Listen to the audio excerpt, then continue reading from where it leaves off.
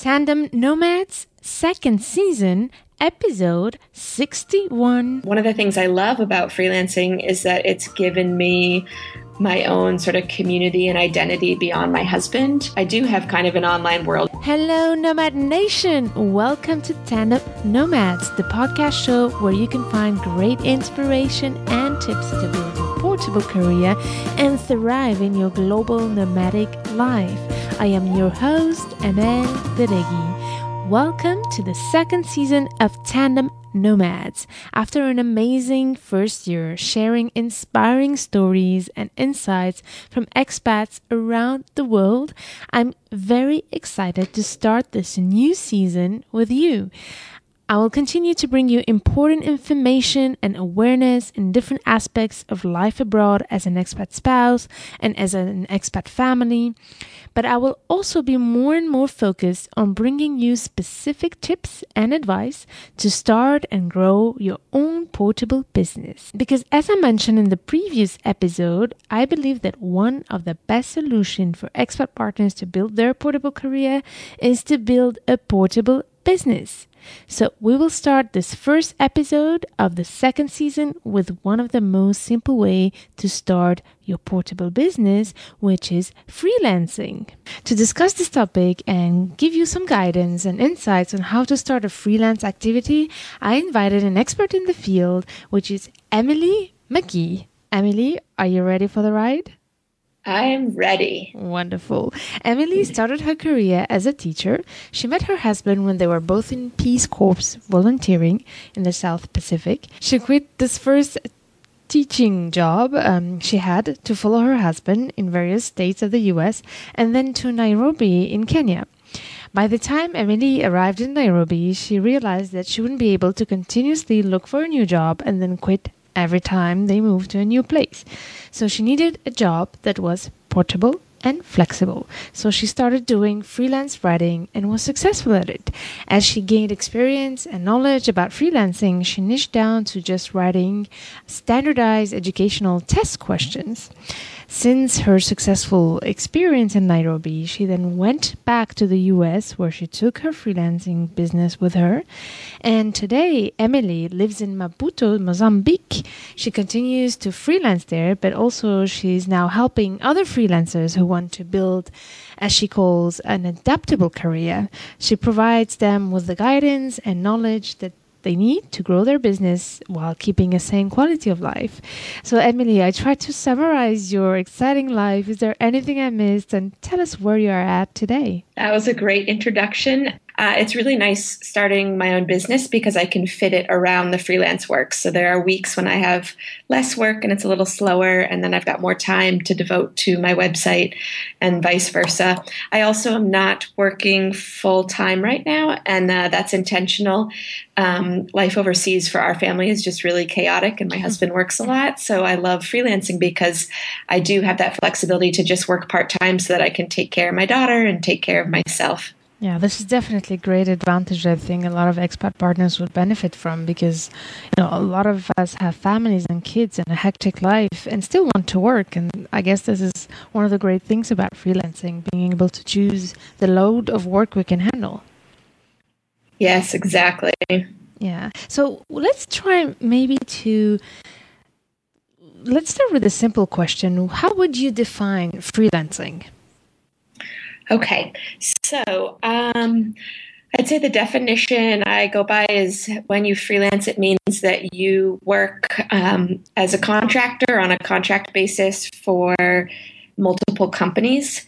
So you're sort of your own boss, and you might work with multiple companies at the same time. There are tons of different kind of work within freelance. So I know people who are freelance bookkeepers and accountants and computer programmers and graphic designers. I obviously do writing. I was talking to you earlier about how I've also done voiceover recordings. So there's so many different things people can do. Not a lot, but I do know some other expat spouses who do freelance financial planning and coaching coaching, and work as virtual assistants for people that own their own businesses. Yeah. That's it. The diversity is huge, what we can do as a freelance. And this is why I think both of us, that it's one of the great opportunities for us expat partners. But how do you figure out, do you have any, I guess we need first to figure out actually what's the skill we can sell, right? Yep. And how did you do that? So I think for most people, myself included, it's a process of trial and error. You start by thinking about what you can do that you can do online, so you can do remotely. So for me, that automatically narrowed it down to writing, and especially writing with education. And then I always recommend people do research. There are a few websites. One of them is Upwork.com that I recommend people look at. That gives you a sense for what kind of work clients are looking for and how much competition there is. So you're going to make more money if you've got more specialized skills, like you have some advanced training or advanced experience, which will eliminate a lot of people from that type of work. Or if you are working in an industry where you're able to help the clients really directly make money. Mm-hmm. So, for example, in writing, copywriters tend to get paid quite well because they are writing the sales copy, right? Like they're writing those sales emails that are helping brands get people to spend money, or they're writing the advertisements for various companies. So when you're directly helping a client in that way, you're going to be able to make more money. And that being said, it is still just trial and error. Like you've got to find out what you're good at and what you enjoy doing and what pays well. And it does take time just to find that perfect place for yourself. Yeah, definitely. And I like the fact that you were talking about trial and error. I think we do need to have that patience at the beginning of figuring it out, what's the sweet spot, not only in terms of what kind of skills, but where to sell those skills. And you mentioned Upwork.com, which is a famous website where freelancers offer their services and where those who need them can find them. We'll talk more about the tools, but to go back to the importance of finding that sweet spot. The price is also there. So how did you figure out what was your pricing, knowing that there's so many different levels of pricing? That, again, I'd say is trial and error. And for me, Upwork was, again, the perfect place to start with that. Mm-hmm. Back when I started freelancing 4 years ago, you could see the sort of highest and lowest bids on a job and the median, so the average. So that would give you a sense of how much people were charging for different kind of work. So I would often price myself in the top 25%. I think I thought I would be able to deliver that kind of quality and skill. And then I also didn't want to price myself out or make sort of, $5 an hour. Now you'd have to pay for a more advanced membership with Upwork to get that information. So they do make it trickier. There are certain calculators people have created where you can figure out what your ideal amount to make is based on your previous salary and the fact that you have to pay for your own benefits now. But I don't really recommend that. I think it's just important to think about what value you bring to your client. So, and then also to be continually raising your prices. So for new freelancers, I think it's okay to sometimes work for free. If you are going to get exposure and you're going to make some connections and people are going to write you a great testimonial, then write a blog post for someone for free, right? Build a portfolio for yourself. But over time, you've got to keep raising your rates. And the more clients you get, sort of the faster you can raise your rates. Right. So when you've got a full load of clients, you can say, okay, clearly I've found my right place in the market. So let me try raising my rates a little bit and we'll see who can afford it and who can't. And then you can bring on new clients who can afford you. So again, that is one of the nice sort of adaptable things about freelancing is that you have some control and your experience is worth a lot. Yeah, definitely. Definitely. And to go back to your skills, I actually would like to know, how did you come up with this idea initially to start freelancing? You were a teacher and it has nothing to do, you found now your niche, like you said, in education, but you were a teacher and you suddenly started writing. And how did you make that leap? Yeah, it never would have crossed my mind, except that my husband, he kept making us move. Mm-hmm. So when we were going to move again, to Nairobi, I talked to a friend who I had gone to teaching school with because she also had moved recently and wasn't teaching, and she had started freelancing. So I just asked her, like, how did you get into this? How do you start doing this? Is it actually valuable? Like, will you actually get paid good money? I had a lot of sort of concerns, and I had a lot of stereotypes running through my mind. And she was able to really guide me through in the beginning and show me resources to learn more about freelancing and marketplaces where I could look for freelancing work. And it's funny because over time, she and I have helped each other get new freelancing jobs, like we still stay in touch. And so when something comes up with the client and they need more help, we'll point each other in the right direction. So that's, I guess I didn't come up with it. I followed a friend. Okay. So where did you start then? How did you start it? When you had nothing and suddenly you became a freelancer. What was the first step you took? So the first thing I did was build a profile on Elance, which is now Upwork, and sent out proposals for jobs that I thought looked interesting and that I would be a good fit for.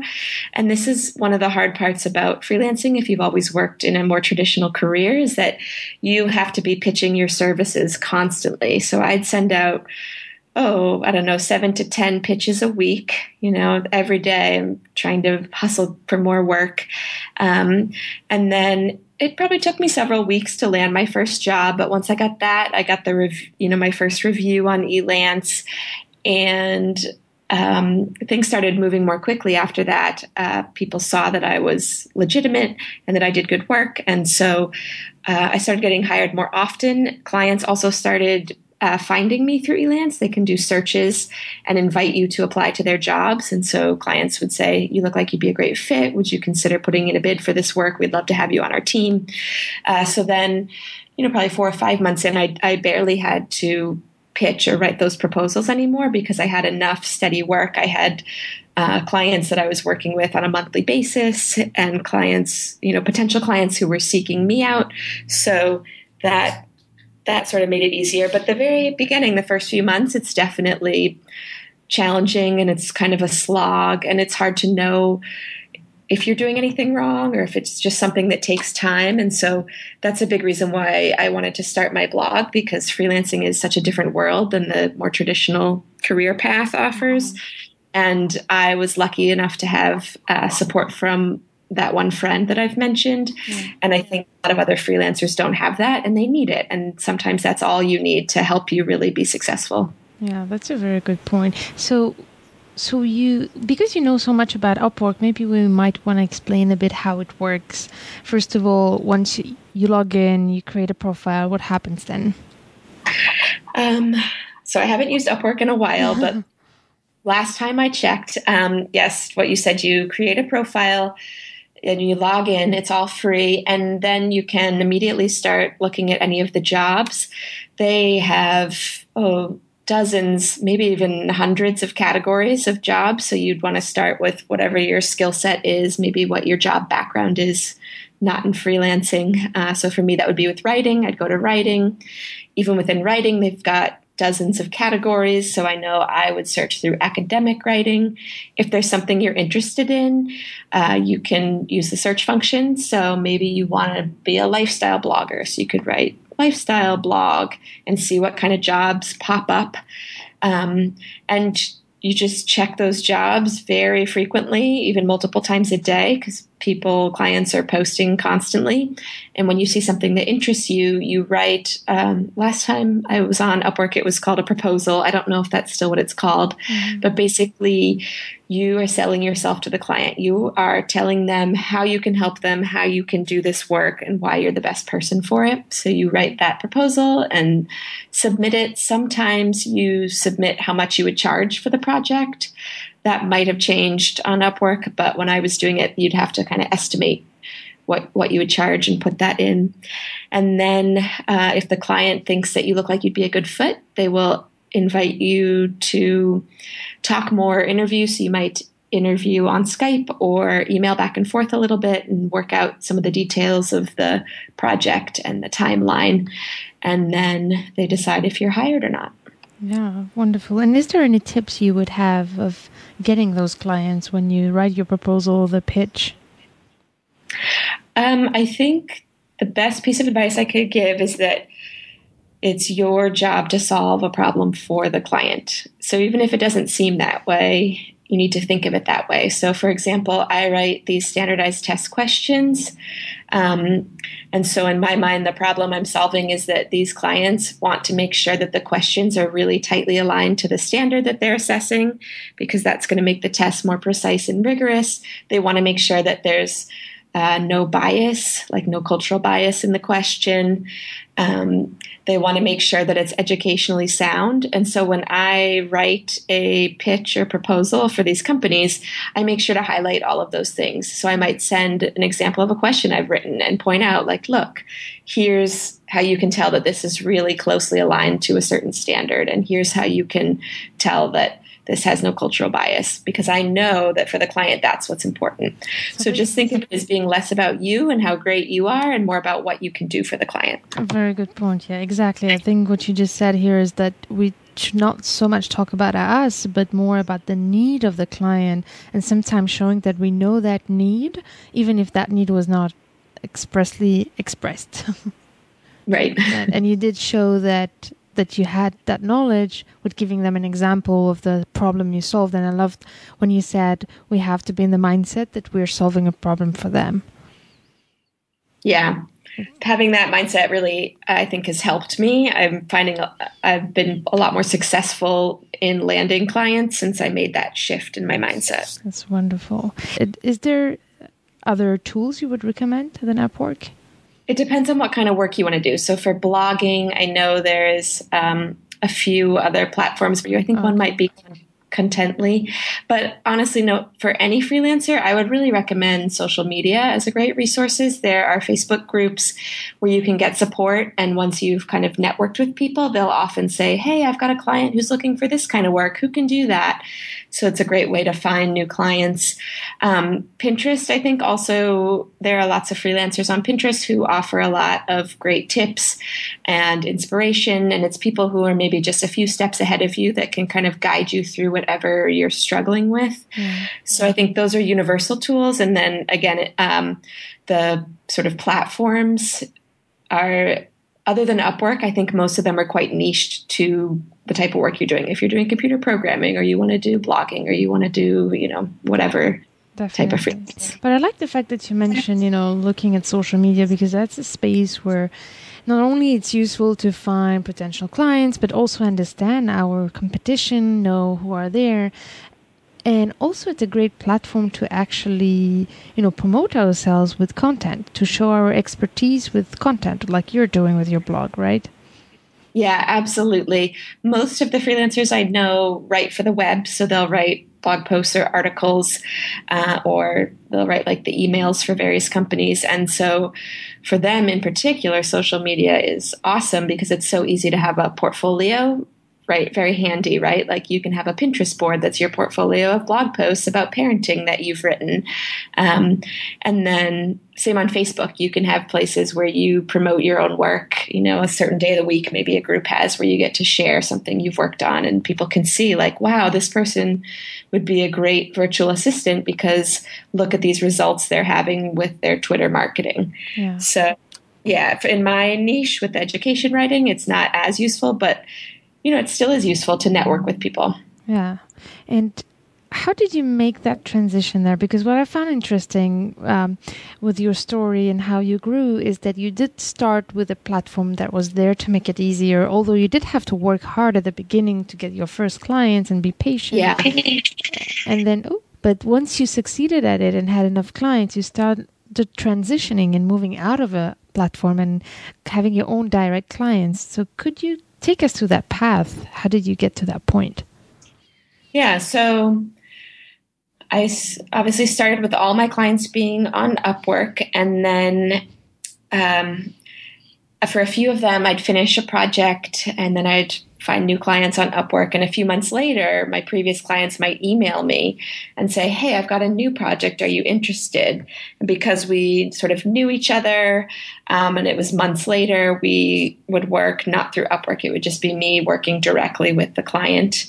And then as I got more confident and found my niche more, I started reaching out more directly. So for all of the work that I currently do with the assessment writing, I Googled assessment item writing and found the biggest companies that do that kind of work. And I checked out their websites and I looked to see what they, like how they hire their writers. And then I either emailed them directly or I applied through, like if they had a freelance like job application portal, you know, a lot of websites have like a job portal. Mm-hmm. So I guess in that case, I basically just took the initiative and put myself out there and it worked out well. So I think for a lot of people, that's a great option once you have some confidence and a small portfolio of work. Yeah, I like the fact that you brought up the confident aspect. And I think the confidence comes with the fact that you had the time to warm up, try it out, and see that you were good at it. And then you could just fly by yourself. Yeah, confidence, it is hard because as I've mentioned already, freelancing is so different. You get rejected all the time, myself included. Like, and you can't take it personally when you're sending out, 10 pitches a day or 10 pitches a week. You're not going to land all those jobs. And it doesn't mean that you're not a good person. And it doesn't mean that you aren't skilled. It just means that you're not the right person for that job right now. But it's hard to sort of change, I think, your mindset if you've worked in a more traditional setting where that's not typical. And I think also I find I get a lot more feedback as a freelancer. People are always double checking my work. I'm always doing revisions. And so if you're not used to that, it can also undermine your confidence. You just have to kind of sort of change your perspective that you are learning and growing and you're delivering the best product possible for your client. And it's not a reflection on you as a person. Yeah. It's just someone helping you with your work or like make it perfect. Yeah, I like that you say that it's someone helping you with your work. Actually, criticism should also be constructive, and we should be in that mindset where we take it as a constructive thing. And I guess as a freelance, we're much more exposed to criticism because people pay us on the result. Right, exactly. Because if we're in a team or a job, we always have time, and sometimes people would take time before telling us and giving us a feedback. And I think we should sometimes be grateful that the feedback is straight away there, and we just have to learn how to deal with it and not be sensitive with it. Yeah, and I think there are some ways where it's easier freelancing, like because I don't work in an office, I'm not friends. I don't go out socially with the people I work with. We get along great and they're all lovely people, but it's purely a business relationship, which makes it really easy, I think, to get and give feedback. Yeah, definitely. And what about the fact that I liked also the fact that you slowly started choosing your niche. And I think that's a huge factor of success for any business, be it freelance or not, is to have at one point a clear niche of what we're doing, what we're offering, to whom we're offering it. So any guidance in that way? And how did you get to pick your niche and decide that that was the thing that was going to work out for you? So again, trial and error. And I think also it's partly me choosing, but it's also partly just what has happened. So I have sort of not fallen into it, but it's not 100% intentional because I don't know until I'm in the middle of a niche that it's going to be the best choice for me. Mm-hmm. So when I started writing the assessment questions, I was also doing some other work. I was developing curriculum and I was writing lesson plans, but I found that the work was steadier and the work paid better for the assessment items. And so I slowly dropped the work. When I'd finish a project, I wouldn't take on anything else and I wouldn't apply for anything else that wasn't the assessment items.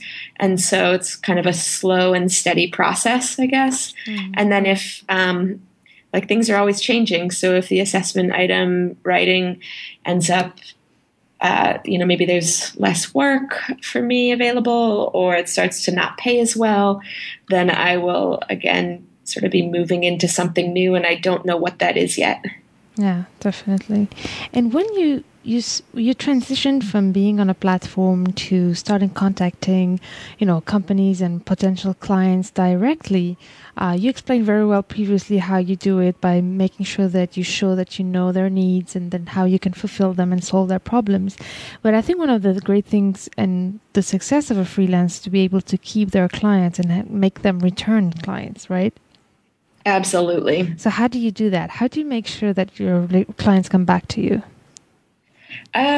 Honestly, that hasn't been a big problem for me. And I think a lot of freelancers, if you're doing great work, people are so relieved. It's so hard to find someone that can do just what you want. So people would love to have you keep working for them if you're doing great work and if they have continuous projects. So there are always going to be clients out there that just have a one-off thing they need done. They just need one website built. They're not going to make one new website every month. So I think a lot of times going in that it'll probably be just that one job. But I've just found that most companies are so happy if you're willing to keep working for them. And they'll often kind of help you develop because they'll find new projects. So they want to keep you on board, but they don't have the exact thing that you've been doing. And so they say, hey, would you be willing to try this? And I always tell people, say yes. If they're going to take a chance on you, take a chance on yourself. You can learn on the job. You're going to be fine. Just do it. That's fun. Really good. Yeah. Very important. So how about now the fact that you're working alone? Was this a problem at some point for you to not be among a team and with people in regular time when you work? No, I don't find it a problem. Well, I actually love it, and I don't ever want to go back to working office setting. I am definitely introverted, and so that I'm sure makes a big difference. I find working by myself from home really gives me the energy to be very social the rest of the time. So I'm very engaged with my family when they're home, and I spend a lot of time with friends, and I'm ready to go do anything on the weekends because I've had kind of the quiet time to myself all week. And I've also found that one of the things I love about freelancing is that it's given me my own sort of community and identity beyond my husband. So I do have kind of an online world. Even though I'm working by myself, I have people that I talk to frequently. Might be other freelancers I've worked on projects with before. It might be the team that I'm working with remotely on a new project. Sometimes it's people through my blog that will catch up on social media. And a lot of them don't know that I live in Mozambique. They don't know who my husband is or what he does. And here in Mozambique in person, it's kind of the first thing people ask, what brought you here? Who are you here with? How did you end up here? So, yeah, I guess I kind of like the working by myself in my office. Yeah, I like that you brought up the Mozambique. I really wanted to ask you about your experience there, actually. And when people do ask you what brought you here, actually, what do you say? I say my husband's job. Yeah. Do you try to bring in your professional identity in it, or are you just fine by sticking to the fact that you just came there because your husband was posted there? It depends, I'd say. You know how sometimes you're just talking to an acquaintance and passing and people are just making small talk, and then I'll often just leave it as, my husband's work brought us here. But if it's anyone that I'm getting to know better, or if the conversation continues at all, then I will, I'm sure, at some point mention what I do. I also, because I've been doing this so long, I make it a point of not asking other people what they do. I'll ask them what they like to do for fun. I'll ask them if they can recommend any restaurants because I love going out to eat. I'll ask them about what they're doing on the weekend because, like I said, I'm always up to do something fun. So I try not to talk too much about work, and then I find that if I initiate a non-work conversation, people won't usually ask about me or my husband's work. But your common interests, right? Yeah, it's more about finding common interests than really talk about work. And other parts of your identity. I'm a firm believer that work shouldn't be your whole identity. So I want to make sure.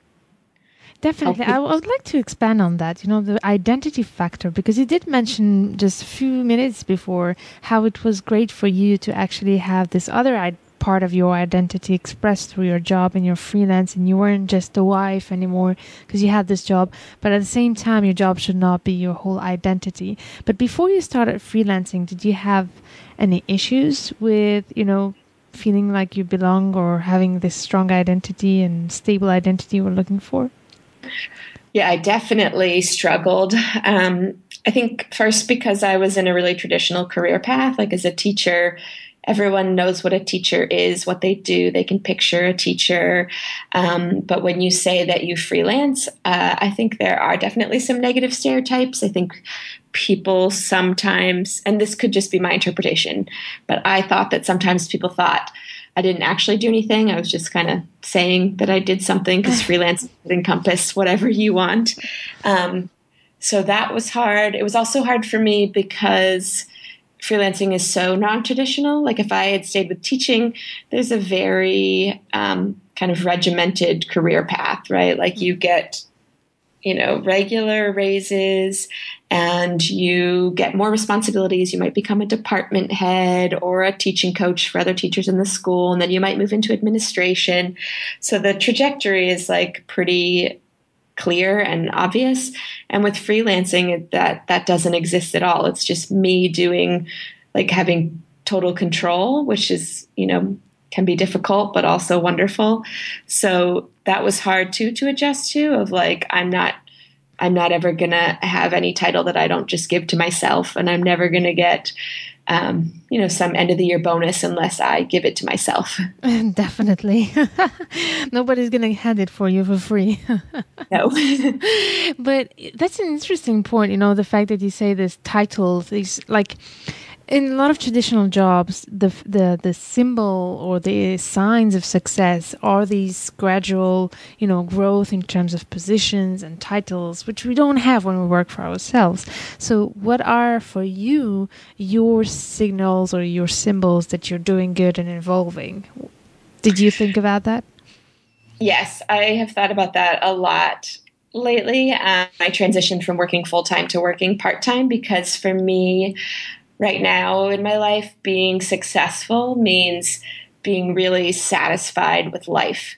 And so I was working full time, and like our whole family, it was just so hard on everyone. Like my husband, me, my daughter, we were just stressed and none of us were happy. And so for me to make an intentional decision to work part-time, to change up, some of the work stuff, that to me is success, like putting myself and my family before my, job or what other people think. Which is actually the whole premise of what you're doing now with My Adaptable Career. You want to help people find that balance that's for you apparently a sign of success, right? Yeah, and it can be really hard. Again, when you're running your own business, there's a lot of pressure to work constantly. And when you're working from home, it's even easier to work constantly. So, my big goal with the website is to help people when you have this flexible situation. How can you take advantage of it and make sure that you're still taking care of yourself? So tell us, how do you help other freelancers do that? So right now, I would say that all the help I provide is just free information on my website. I write a blog post each week about challenges that freelancers face, because I've interviewed about a dozen, maybe 15 freelancers about their biggest challenges, and I kind of snoop on various forums and see what people are talking about. And so I write about a challenge, and then I give suggestions about how to overcome it. Mm-hmm. Another thing that's been really popular lately is I created a free 5-day digital minimalism challenge. So it's based on minimalist principles, like with physical objects, but for your digital life. So people will go through a process to simplify and organize their social media and their email and their computer files, because, most freelancers are working exclusively online. So it's really easy to collect too much junk on your computer and to get distracted by all that junk. So that's been one of the things that people have been enjoying. One thing that you mentioned is I would like to talk about the digital aspect of it, because you're now in Mozambique and you don't have any clients there, I guess. No, they're all in the And US. so all your clients are online in the US. So what are the tools you use and that help you to keep, working for your clients abroad? I need obviously a computer and a good internet connection, and that's not a problem in Mozambique at all. Actually, the internet here is better than it was at our house in the US. We have fiber, like the fiber cable. And then I use, not currently, but I've used Skype in the past. Email, Google Docs is a huge one. The regular like Microsoft Word Office suite, a lot of my clients require us to use for creating these, the materials that we create. And then my clients all have their own like proprietary software. So sometimes it's resources and you log in to access the resources.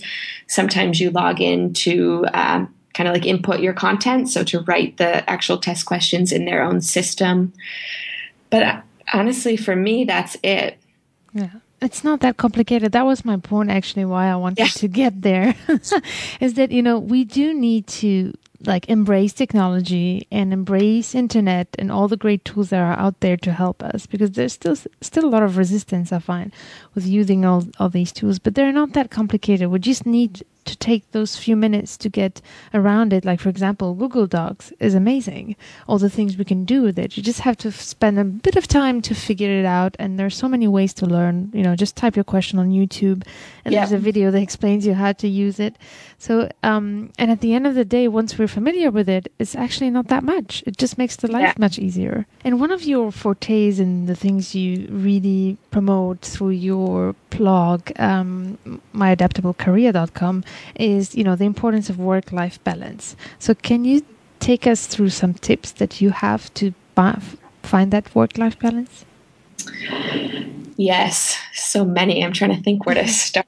I think one of the big things is minimizing. And I know I've already talked about that challenge I created, but no matter what kind of work you do, if you can do less, which sounds bad, but let me try to explain. If you can do less, you're going to feel better and you're going to do better work. So if you can send fewer emails, and if you can, if you're freelancing, take on fewer projects, but have them be bigger projects that pay more. How can you minimize your work life so that you can get more done in less time, and then you've got more time for the rest of your life. I think also, just simplifying too. There's like a million productivity apps and tools, and I don't know that any of them are helpful. I use a planner and I use a pen and paper, and those are the only tools I use to help me be productive. So I think, try not to get sucked into whatever's trending. Mm-hmm. Just try to simplify. And then I think also you need to, no matter what you do, you need to listen to yourself and take care of yourself. Like, no one else is going to watch out for you. And so it's important to prioritize your own needs. I think the women I've talked to especially have a hard time with that. They're always putting someone else before themselves. And then that makes everything miserable. You get burnt out at work, and home is no longer a place where you can relax. So got to take care of yourself. Yeah, that's a very good point. Home should stay a place where we can relax. And freelancers work from home, so it's very important to build those barriers of times for work and time for family. And I think you said two, 3 key words that I've heard that I think I would really like to highlight is when you talked about simplifying, planning, and prioritizing. And I think those are the key words that we have to think of when we decide to become a freelance, is to simplify our processes, think of planning our time when we're working, where we're not. It should not overlap. And the third thing is to prioritize what is the most important. And like you said, what is going to bring the most money right away. Sometimes we do have to make that choice and do less, but bring more, right? Yeah. Yep. Those are great words for it. And I think boundaries too. Yeah. As you've said, when you're working from home, it's hard. Like, should I go fold the laundry or should I finish writing something for a client, it's hard, and you need to figure out how you're going to set those boundaries. So for me, having a dedicated office is really important, because then the rest of my house is like my soothing, relaxing place, and my office is where I'm like fired up getting things done. And also for me, my daughter's almost 3, sending her to preschool. So I think people think that I'm like a stay-at-home mom who sometimes does work, but I don't consider myself that. I send my daughter to preschool. She's out of the house. That's my time to focus exclusively on work. I'm not trying to take care of her at the same time. So for me, those boundaries are important. And, you've got to figure out what your boundaries are important. Very good point. Very good point. Does it bother you at all that people might think that you're not working and you're sending your daughter to kindergarten? No. In the past it would have, but one of my favorite things about getting older is that I just don't care as much. That's good. It's funny. I just had an interview with another mom who was saying exactly the same thing, that there's so much judgment sometimes on mothers who we think stay at home. And even those who stay at home, they have things to do, but it's quite interesting. But I guess, the secret is to not care, like you just said. Yeah. Honestly, if I weren't working, I'd send her to preschool too. Because like you said, you just need a break. Like 2-year-olds are the real deal. You need a break. Come on. Definitely. Is there before we say goodbye, is there one thing you would like to share that you think we didn't cover yet together? Oh, I think we've covered just about everything. What would be your advice, to build a successful freelance business? What's for you the one secret to be successful at being a freelance? You need to commit. So you're not going to be successful if you're just kind of dabbling and you're like trying it because it's hard. Like getting started especially is hard. So you need to kind of jump in with both feet and really commit. And then you're going to find success. Fantastic. Thank you so much, Emily. And tell us, how can we find you? I would love to connect with people on my website, which is myadaptablecareer.com. And you can email me through there, check out some blog posts, and find that challenge that I mentioned there too. Wonderful. Thank you so much, Emily. This was so useful, and you brought up so many great insights here. Yeah, thank you for having me. It was great chatting with you. Nomad Nation, I hope that you enjoyed this episode as much as I did. And if you did, please share your feedback and your comment in the webpage of this episode. And also do not hesitate to share it with your friends who might be inspired and have some ideas to start their own freelancing business. I'm very much looking forward to meet with you at the next episode, where I will continue to share with you great tips to turn your challenges into great opportunities.